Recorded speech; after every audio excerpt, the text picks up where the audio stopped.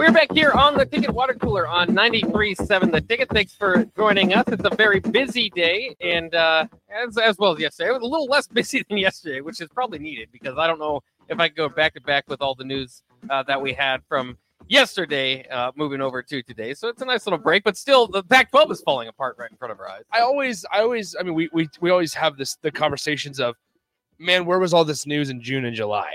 Like, this is like, normally we're dead, fully into fall camp at this point, where it's like, all right, let's outlook of the Nebraska running back room, outlook of the Nebraska wide receiver room.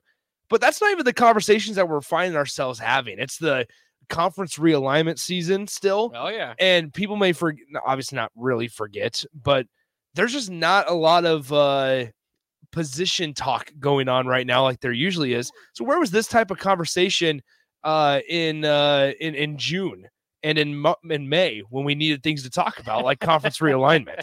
Did you feel like June and May were kind of tough to get through? No, they weren't tough to get through because we can talk for hours on end. Yeah.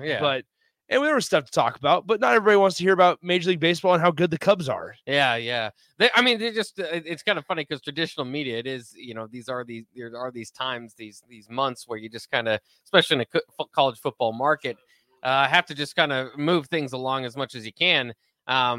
With the transfer portal and maybe it's killing college football and all that stuff, but for us, the NIL and conference realignment, all that stuff really helps with the content. So it is it's kind of fun in that way. And we'll get back to that in a second. I did want to jump into the news of college football, the Huskers camp. Of course, they had practice number 4 today, and they had some interviews in post-practice to get to. E.J. Barthel and in offensive coordinator Marcus Satterfield were speaking, as well as a few players.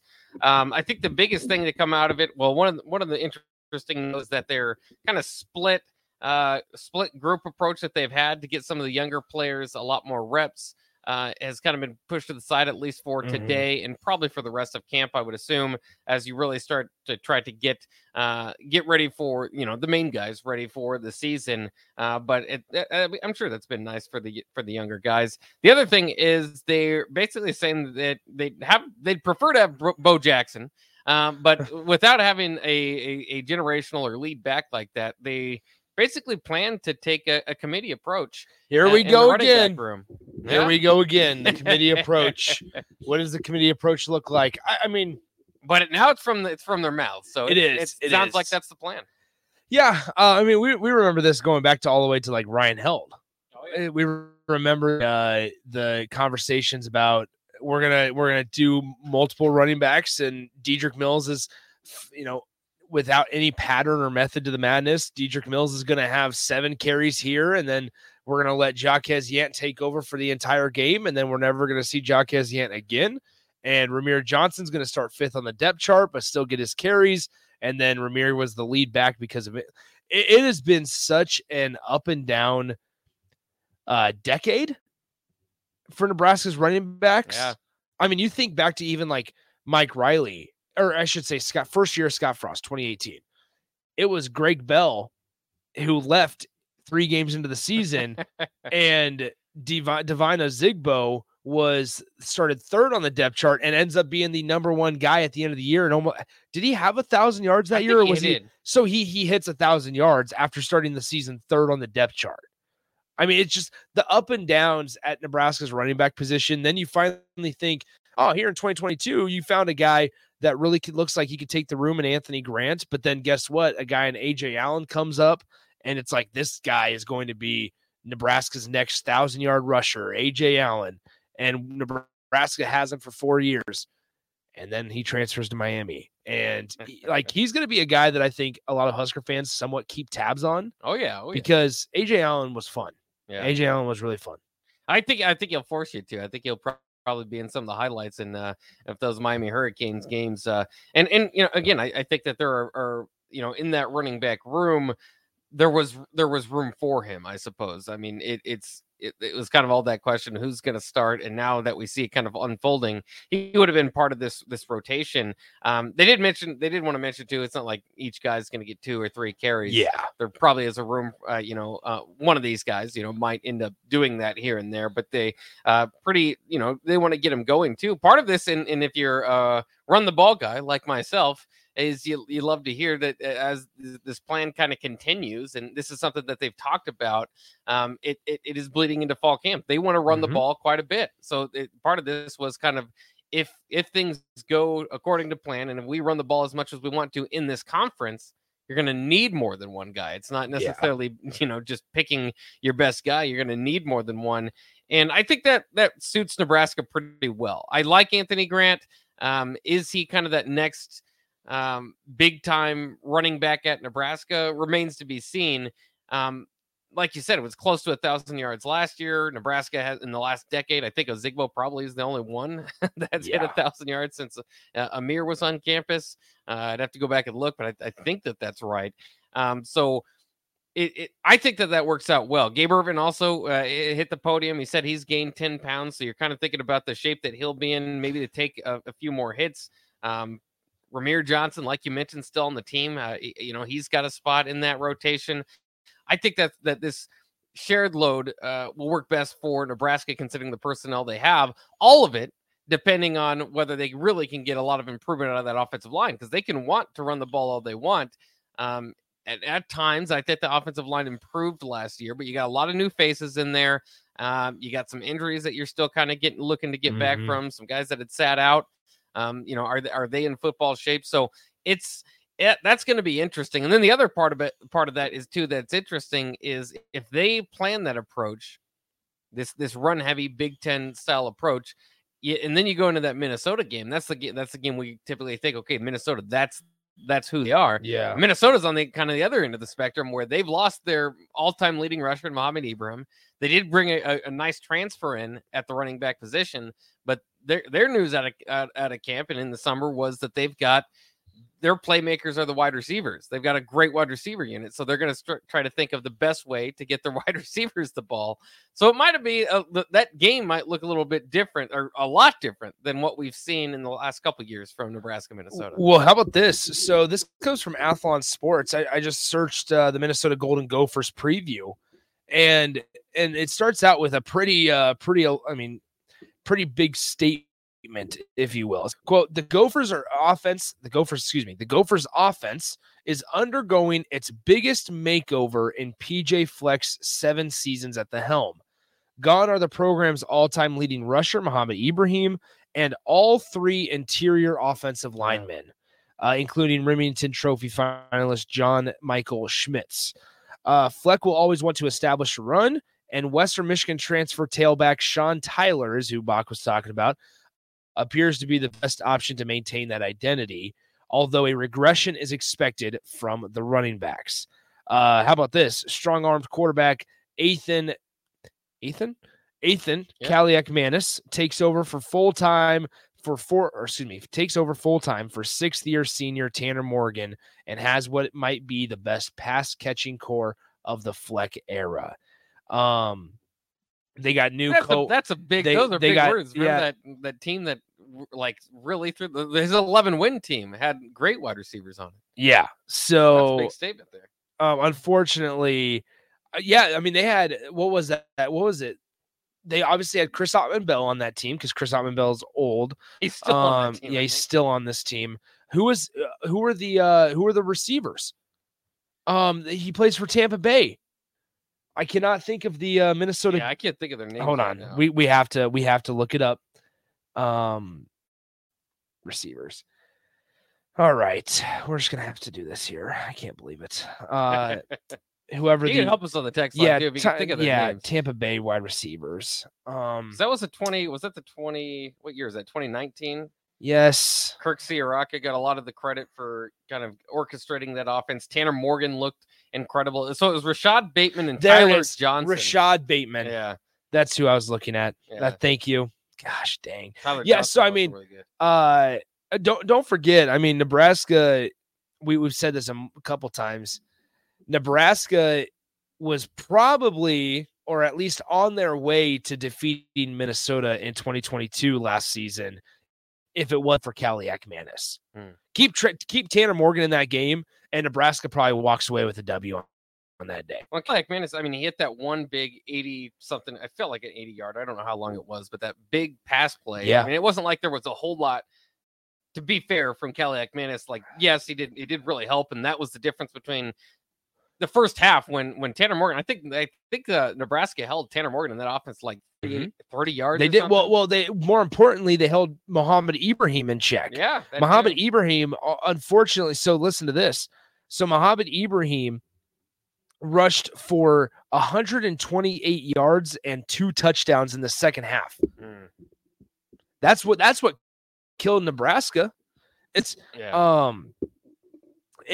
was just unfortunate, or excuse me, I guess he would be held to, Mohamed Ibrahim was held to just 18 yards on 8 carries in the first half. Finished the game with 32 carries and 128 yards. I remember sitting there with you on that post-game show. And once again, this was the game that Casey Thompson was injured for, I believe. Logan Smothers and Chubba Purdy had, which was the bigger problem. The offensive problems without Casey. All year. Yeah, Nebraska scored 10 points in the first quarter and then scored 3 in the fourth. Yeah, Minnesota scored 20 in the second half. That was 2013. I remember sitting there on the post game show with you, Bach, because after this game we were saying, look at Minnesota, and they are everything that Nebraska for the last 7 years has said they want to be, a run the football type of team. And the reason we said that was because he was held for 18 yards on 8 carries in the first half. If that's the case with Nebraska, they are not nearly running it as much as Minnesota did last year in that second half. No. With Minnesota, run. Right? Yeah, they abandoned it. Abandoned it. That's what their history has told us. But instead, Minnesota then goes, we're going to run Mohamed Ibrahim 3 times as much in the second half and go 24 carries in the second half for 110 yards. Yeah. That's the difference between Minnesota and Nebraska, or Illinois or I should say Illinois and Iowa and Nebraska and Wisconsin in years past, is that even though they had 8 carries for 18 yards by their best player in the first half, they were like, you know what? We're going to triple his amount of carries. And obviously, when you get first downs, it brings on more carries and things like that. But, I mean, it was at that point, you're averaging a little like 2.1 or 2.2 yards per carry. Nebraska abandons that in a heartbeat. Oh, yeah. If they even make it to that point. Well, and I think part of that Minnesota loss, too, and don't forget about this, as they transition their offense, is that the last couple of years they've had a top 10, top 15 defense in top 5 in like scoring defense. Like they've had some really good numbers and really good defense. And part of that is their ball control offense. Yeah. Another part of that is when they play bad Big Ten West offenses. And Nebraska was a bad Big Ten West offense without Casey Thompson. I think they had like 6 out of the 8 second half possessions, or a big part of that kind of flip in that game was a heavy dose of 3 and out from Nebraska, as they could not get anything going. I remember Chubba Purdy that started the game, got the first touchdown drive, and you were kind of thinking, well, that's more of what we like to see. And then it just, Yeah, Chubba rushed for a touchdown that game. Chubba threw 6 for 16 for 41 yards, no touchdowns, and a pick. That sounds about right. Yeah, Logan Smothers went 5 for 10 for 80 yards. Those were Nebraska's team passing stats: 11 for 26, 121 yards, and a touchdown. They averaged 4.7 yards per pass complete. That is not good. That's not very good. That is not good at all. Nebraska as a team rushed for 146 yards that day. They outrushed Minnesota. But part of that comes from minus 28 yards on Tanner Morgan. Yeah. But I mean, you had Anthony Grant that rushed 21 times for 115 yards. Chubba Purdy, who rushed 6 times, Logan, who rushed 4, and Ramir Johnson, who rushed 4 times. Well, it's interesting too, because it's one of the whole Scott Frost era is about being close, right? Close and losing those games. Oh, yeah. But I mean, that's a big part of this discussion when I think, because this year, and people get on me for being down about this Nebraska team. And they're not necessarily down. It's just the numbers don't equate to a big season. Part of that is because Nebraska's been down for so long. Another part of that is Matt Rule's first year.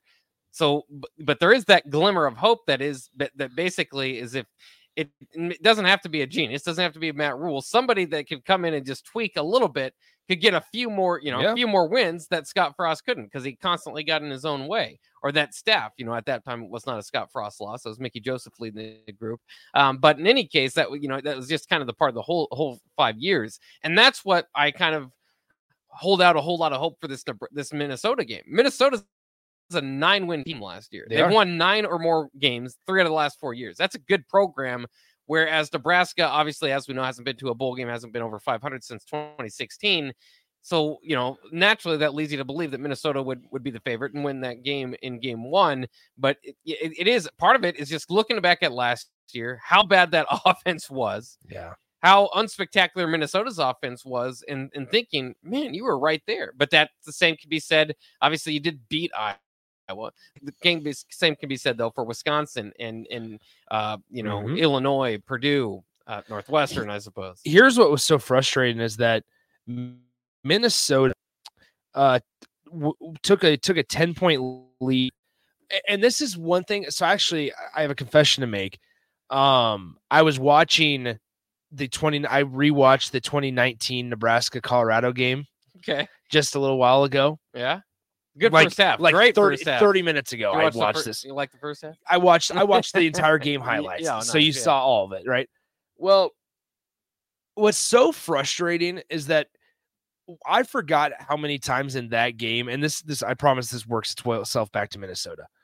How many times in that game and throughout the Scott Frost era that Nebraska made plays, and it was like, all right, there's 5 minutes left. Nebraska's up by 7. They'll be okay. Like, they're not losing in regulation here. Yeah. Right. And they didn't necessarily lose in regulation there against Colorado. It took an overtime to get to. And Isaac Armstrong hooked the field goal to the right. Yeah. You might remember. Punter. That's how Nebraska lost that game, is because they just didn't have anybody that year. But then, that was the year. What's the kicker that had the yips that year? Well, no. So Connor Culp. Was Connor Culp in 2018 and 2019? Yeah. I don't remember. Connor Culp won the Big Ten kicker of the year. Was it?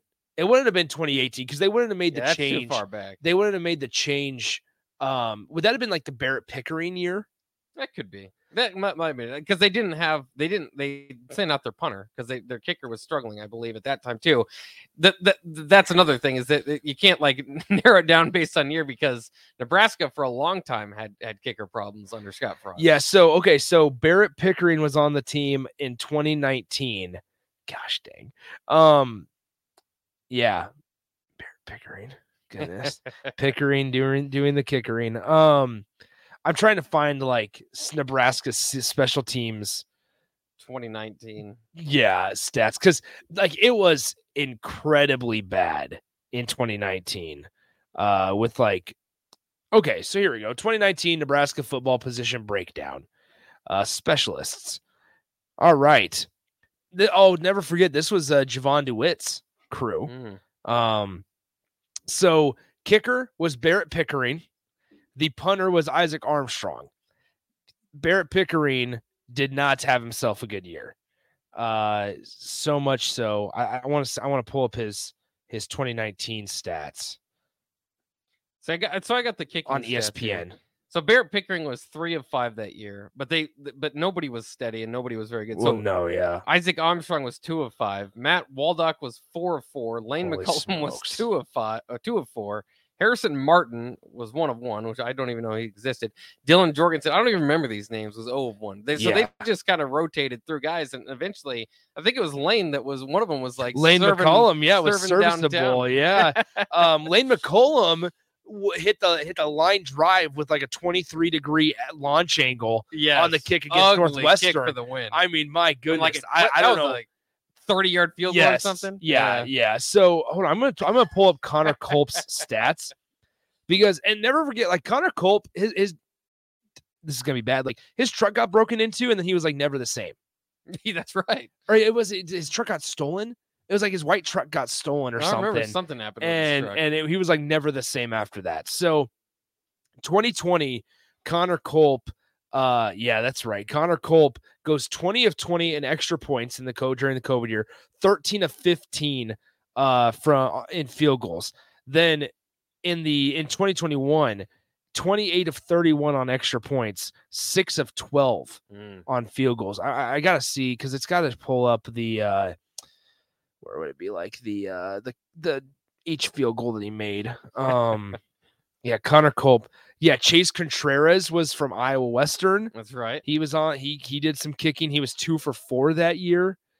Man, yeah, just not all that good. Now, in Connor Culp's year that he was all Big Ten, by the way, too, he didn't hit a whole lot of long ones. No, which was weird. And then the next year when he struggled, he couldn't hit anything short, but he was hitting like 50-yarders. Yes, if you remember. So it was very strange, up and down. The whole kicking at Nebraska has been. Somebody says Caleb Lightbourne's Ohio State onside kick. It was not doesn't get as bad as that. It tried to be an onside kick. I remember exactly where I was when that happened. That was in 2018, and I was standing in Shields because it just opened. Oh yeah, and I was standing in Shields, and I was watching it on the big screen at Shields, and he falls over the kick on the tee, and I go, my goodness, Caleb Lightbourne. Oh my goodness. Wait, speaking of Barrett Pickering. Hold on. So I'm stuck on Barrett Pickering here. Barrett was such a disappointment at times because he was rated so high. Yeah. Which it's kind of weird because they do those kicker ratings like Rivals and 24/7. Nobody really does that. It's like this specified it's the group. Coles. Yeah, the Coles camp that ranks kickers. And I don't know how. Oh, so how about this? So Barrett Pickering, do you know where he transferred to? He actually South Alabama. Yes. Yeah. Dang, look at you. That one out. That was a. I don't know how I remembered that. Barrett Pickering. I don't think he ever kicked for South Alabama though. That's like it is. I don't know if he ever. Oh wait, nope. That's career stats. Never kicked a kick for South Alabama. We better take a break. We are up against it. We're going to continue looking at disappointing kickers and talk about the running back room, conference realignment, all that coming up next year on 93.7 The Ticket.